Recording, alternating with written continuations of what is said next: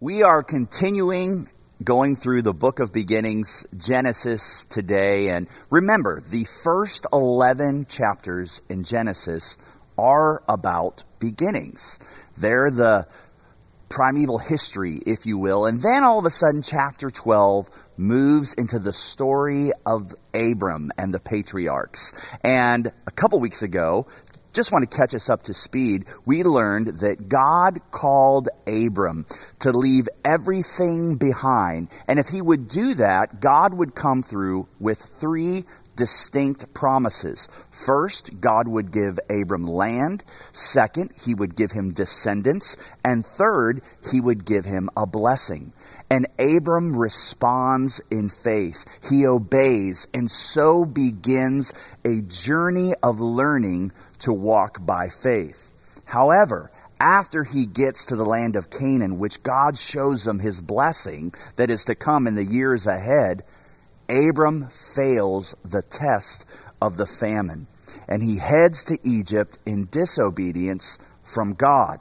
And in that disobedience, he really puts at stake the very promises that God had spoken to him. He receives wealth from Pharaoh, which would later cause great conflict and division between his nephew Lot. He most likely also receives a servant named Hagar, which you know later would really cause great family conflict. And in the end, we discovered in chapter 12 that even though we at times are unfaithful, God is always faithful to us. So through all of this, we discover Abram is learning what it means to walk by faith. And so we're learning the same lesson, learning that faith is often followed by famine. Our faith in God is often put to the test through trials and difficulties. And these tests, these trials, they reveal who we really are, what we believe, and they produce learning. Some of you watching right now are teachers, and you're familiar with giving your students tests. All of us are familiar with taking tests, and I hate taking tests. But the reality is that teachers give student tests to reveal what they have learned. Academic tests reveal what knowledge has been gained by the student. The student can't come back to the teacher, or shouldn't come back to the teacher, and say, I don't like that C that you gave me. Because the teacher will respond and say, you earned that C. Abram passed the first test when God called him to leave all that he knew, to leave it all behind, and to head towards the land that God was going to give him. But he failed when famine came, and he tried to fast track those very promises by going into the land of Egypt.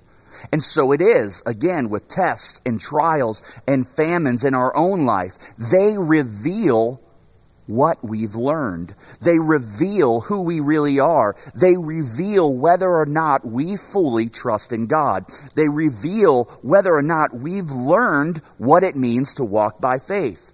While Abram is learning and teaching us what it means to walk by faith, his nephew, Lot, is walking by sight. Last week in chapter 13, Pastor Rock illustrated this very point. It was Genesis 13:10 that said, Lot lifted up his eyes and saw the Jordan Valley was well watered everywhere. Now pay really close attention to this because it's very easy to miss. Notice what the Bible says about Lot. 2 verses later in 12, Genesis 13:12, Abram settled in the land of Canaan. And Lot moved his tents to the place near Sodom. Lot moved near to Sodom in verse 12. He walked by sight and thought he could have it both ways. He thought he could remain at an arm's distance from a place known for being extremely wicked among people who were against the ways of God. But now, in today's text, today's chapter, Genesis 14, we learn more about who Lot is. After the first recorded battle in Scripture, Lot finds himself in trouble. So let's go to that 14th chapter. In verse 12, it says, They also captured Lot Abraham's nephew, who lived in Sodom and carried off everything he owned. Lot's leaning towards Sodom in Genesis 13 has now turned into Lot's full embracement of this wicked land in Genesis 14, which is our text for today. In this chapter, Abraham will rescue his selfish and foolish nephew by entering a battle with no fear and fully trusting God.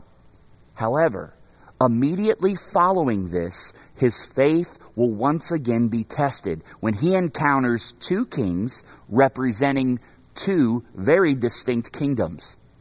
So the title of today's message, it's a bit obscure, though straight from Scripture, and it represents a significant lesson that every Christ follower and us corporately as a church must understand. So today's title is called Single Threads and Sandal Thongs. Let's pray.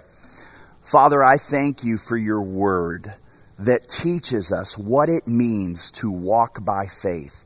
It teaches us and illustrates to us the ways in which you have called us to live, ways that bring blessing and your promises. So I pray that through the power of your Holy Spirit, you would not only speak through me today, but you would open the listeners' ears and hearts to understand and to grasp your very word.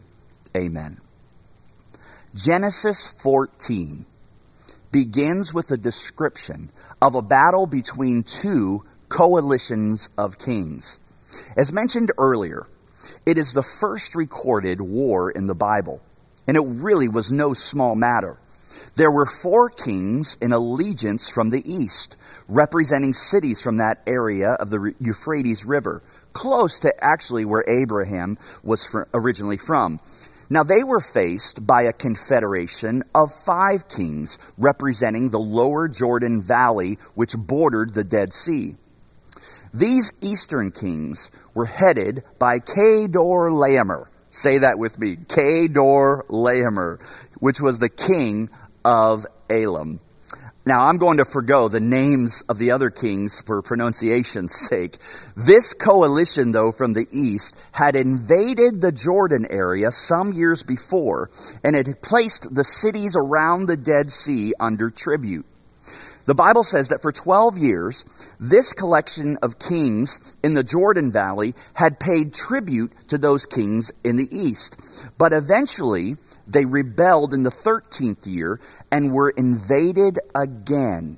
In this invasion, these eastern kings unleashed fury over the entire region, brutally annihilating and plundering the area's city.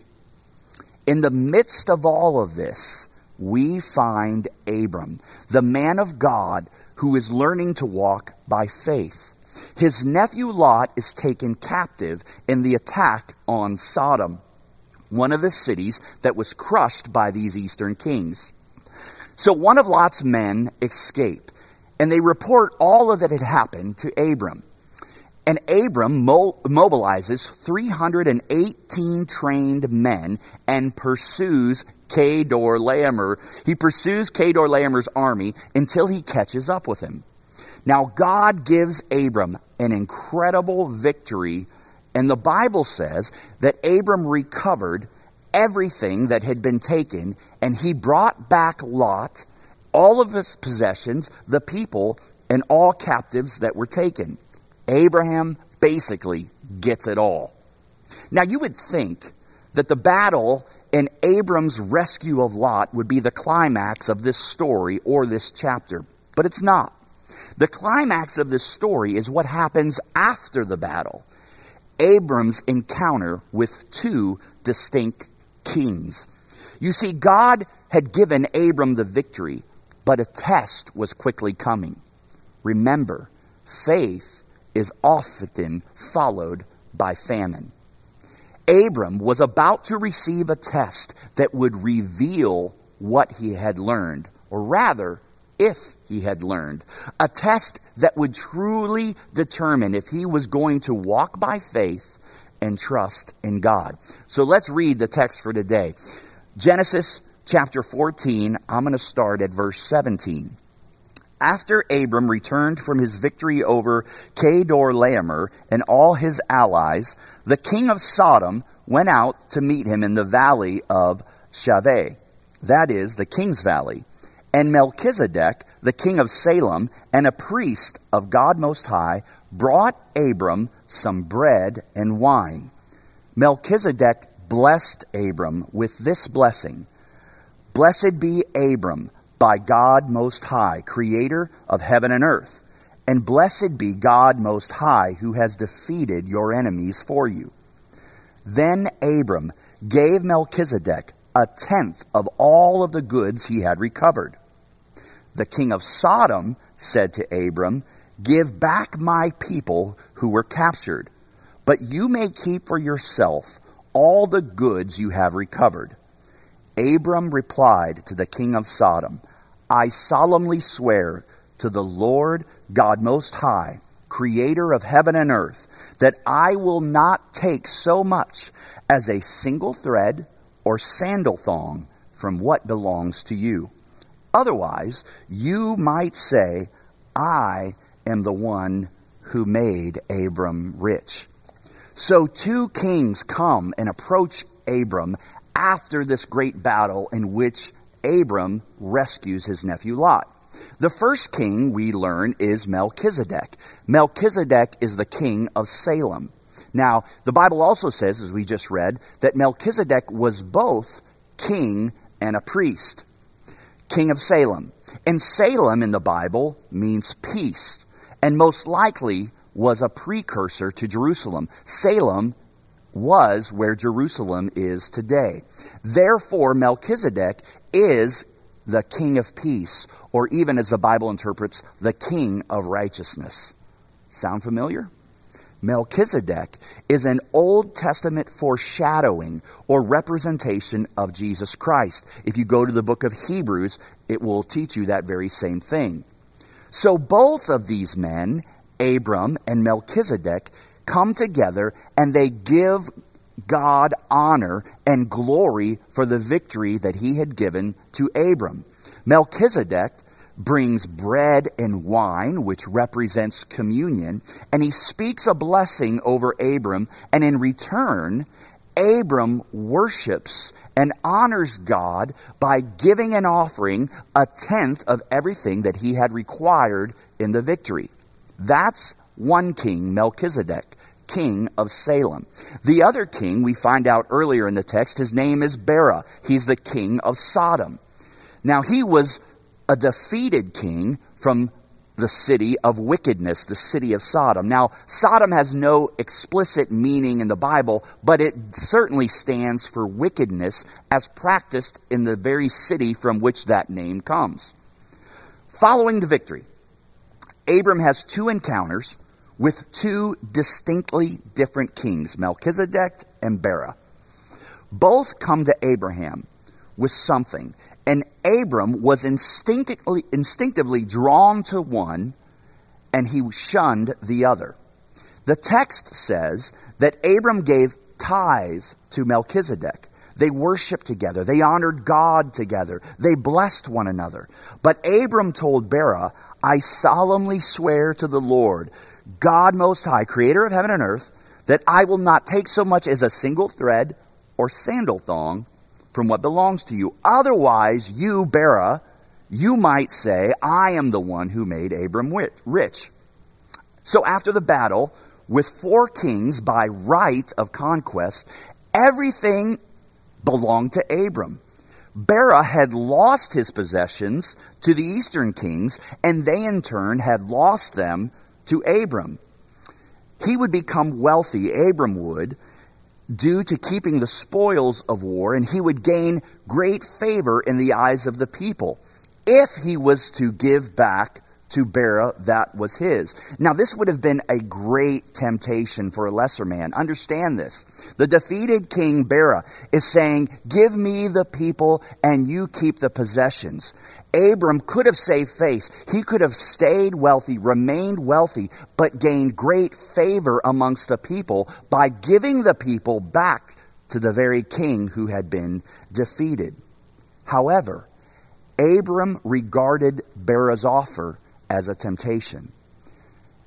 He saw it as an attempt by Bera to gain for himself some of the glory for Abram's victory, which would mean giving some of God's glory to a worldly man. Abram knew that if he kept the goods of Sodom and the other cities of the plain, he would never thereafter be able to say that his sole dependence and sole source of God's blessing was from God. He had learned that lesson in Egypt.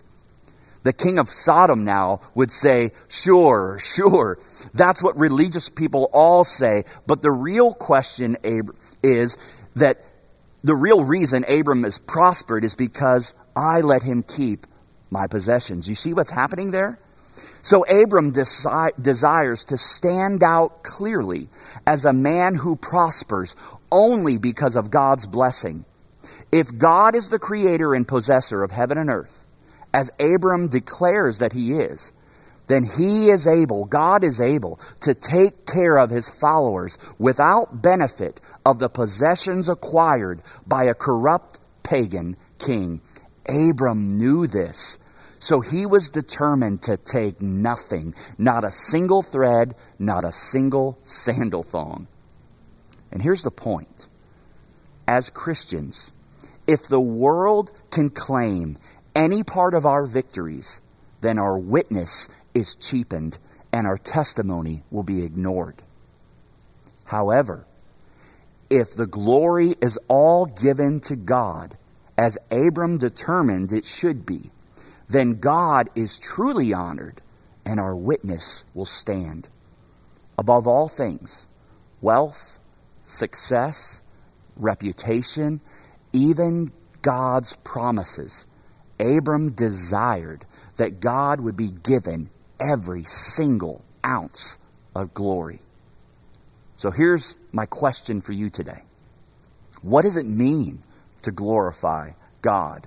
What does it mean for us to give God all of the glory? Are we talking about worship? Singing? Are we talking about what we do right before the sermon each week? Now, we do glorify God in worship and when we sing. In doing so, we ascribe proper attributes to Him. Praise Him not only for what He's done, but for who He is. Corporately and personally, we can lift our voice, our hands, we can dance, sing, clap, play instruments, and offer up many forms of worship to express the glory of God. However, there comes a point when the world may ask, talk is cheap, songs are cheap. Show me how great your God is by fully trusting in Him. Show me how great your God is, not by taking one single thread or sandal thong and wait for the great blessings He has promised you. You see, we confess that God is omnipotent. But do we actually trust Him to protect us? We confess that God is omniscient. But do we trust His wisdom as revealed in Scripture rather than trusting our own understanding? And what about when they differ? We confess that the things of this world will fade, but the spiritual things will endure forever. But do we put spiritual concerns before material ones? Is the state of our souls really more important than the state of our pocketbooks? Is the state of our neighbors' souls really more important than our own personal political bents, beliefs, and opinions? The Bible has a lot to say about giving glory to God. 1 Corinthians 10:31 says, Paul writes, whether you eat, drink, or whatever you do, do it all for the glory of God. Everything that you do, from the littlest things that you eat and drink to the things that you do Monday through Friday or at home with your family, Everything you do should bring glory and honor to God. Jesus' very own words in the book of Matthew, he says, in the same way, let your light shine before others, that they may see your good deeds and glorify your Father in heaven. The greatest way we glorify God is by living out our faith through obedience and trust every waking moment of our life.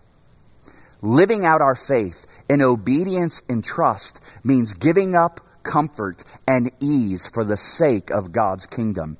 It means focusing on the responsibilities that we have as Christ followers, not all good things that come our way due to that faith. It is understanding that we are called to live a life of worship and spiritual disciplines.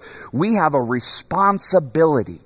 You and I have a responsibility as Christ followers to share the gospel of Jesus Christ with others, to seek justice and mercy within our world, and attempt to influence the culture around us as salt and light.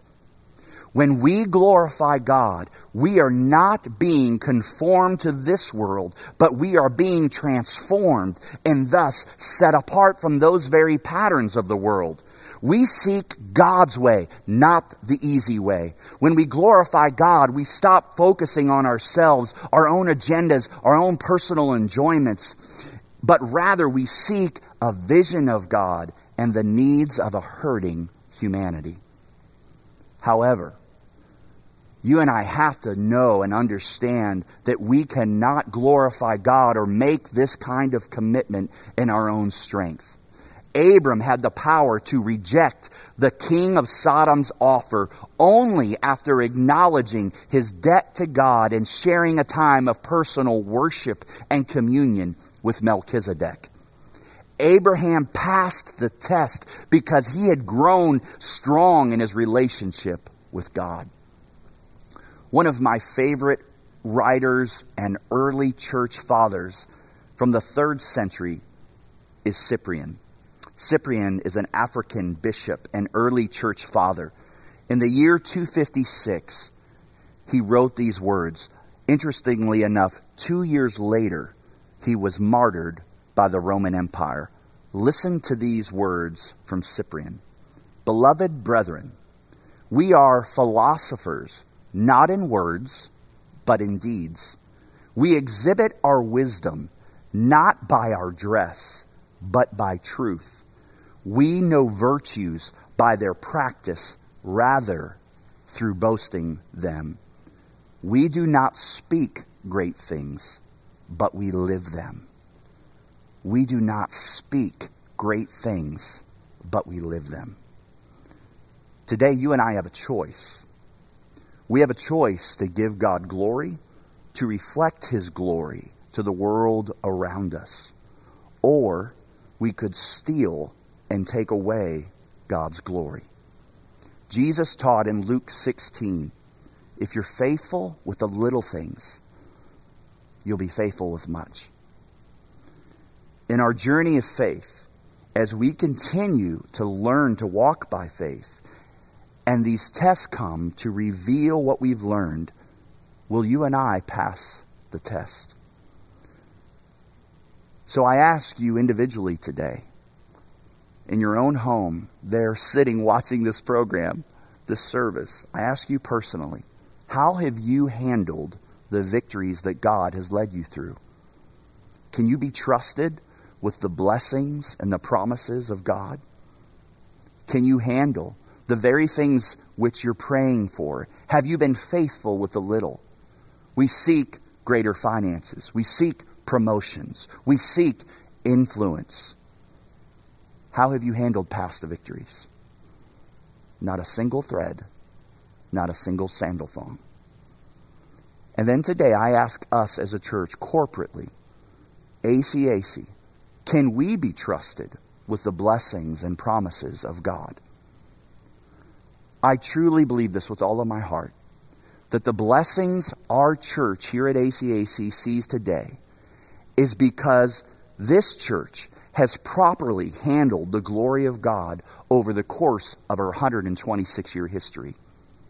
36 years ago, God brought a red-haired young pastor to an all-white church in a black neighborhood so that he, God, could write a story that no one would believe.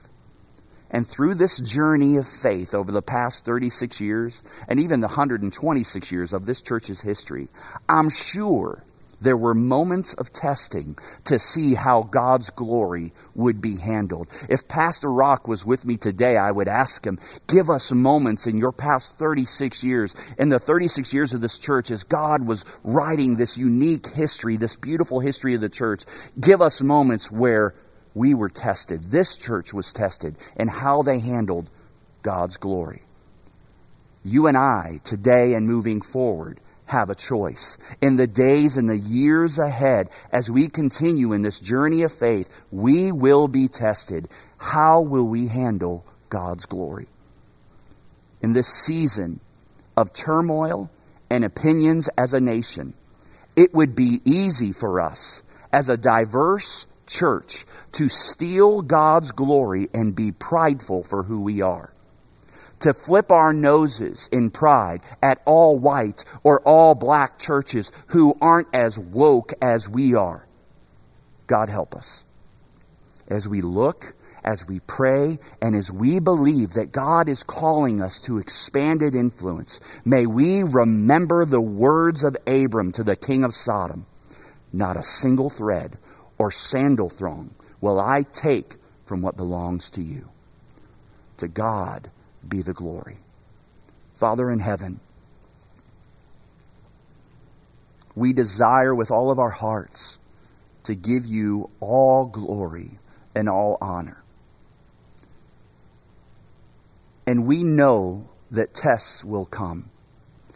And my prayer today, both individually and corporately as a church, that when the day comes and the test comes and we have an opportunity and a decision to make to give you glory or to steal it, that we, like Abram, would make the right choice.